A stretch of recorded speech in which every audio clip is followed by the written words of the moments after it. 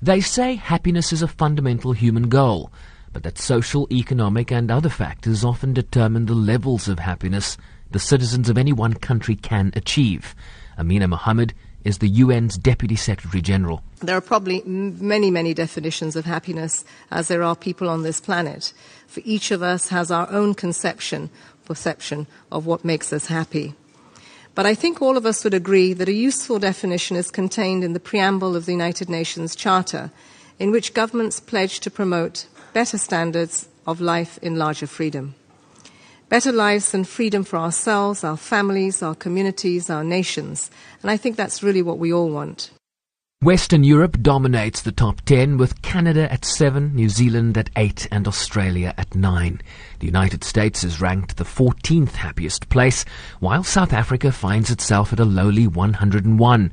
Algeria is the best placed African country at 53, with Mauritius, Libya, Morocco, Nigeria and Somalia all ahead of South Africa on the continent. We need to tend to all aspects of well-being to create happiness. And that is why GDP alone is no way to gauge the happiness and well-being of a nation. It is why the SDGs stress that we must leave no one behind, and we must reach those that are most in need first. Our societies cannot be happy while the vulnerable and marginalized continue to suffer, nor can we be sustainably happy while the environment declines. That is why the SDGs place equal weight on social, economic, and environmental development.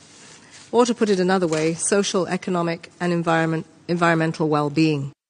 Countries were not just scored on GDP per capita, but on several key factors, such as life expectancy of individuals, social support, for example, having someone to rely on during times of hardship, trust as it relates to corruption in government and business, and freedoms, human rights, and so on. The struggle against extreme poverty displays... Minister of State for Happiness from the United Arab Emirates, Aoud Al-Rumi, believes that with the rise of unemployment, social ills and conflicts, striving for happiness becomes increasingly important. This is especially true in our region, where conflict, instability and intolerance are on the rise, taking their toll on human welfare and growth. Some may ask, amid all this conflict and agony, how can you speak of happiness? And we say, it is because all of this misery and the conflict in the world that happiness becomes more important, especially at this point in time. Syria placed 152nd out of 155 countries, while Tanzania, Burundi and the Central African Republic are at the very bottom of the list. I'm Sherwin Bryce-Pease in New York.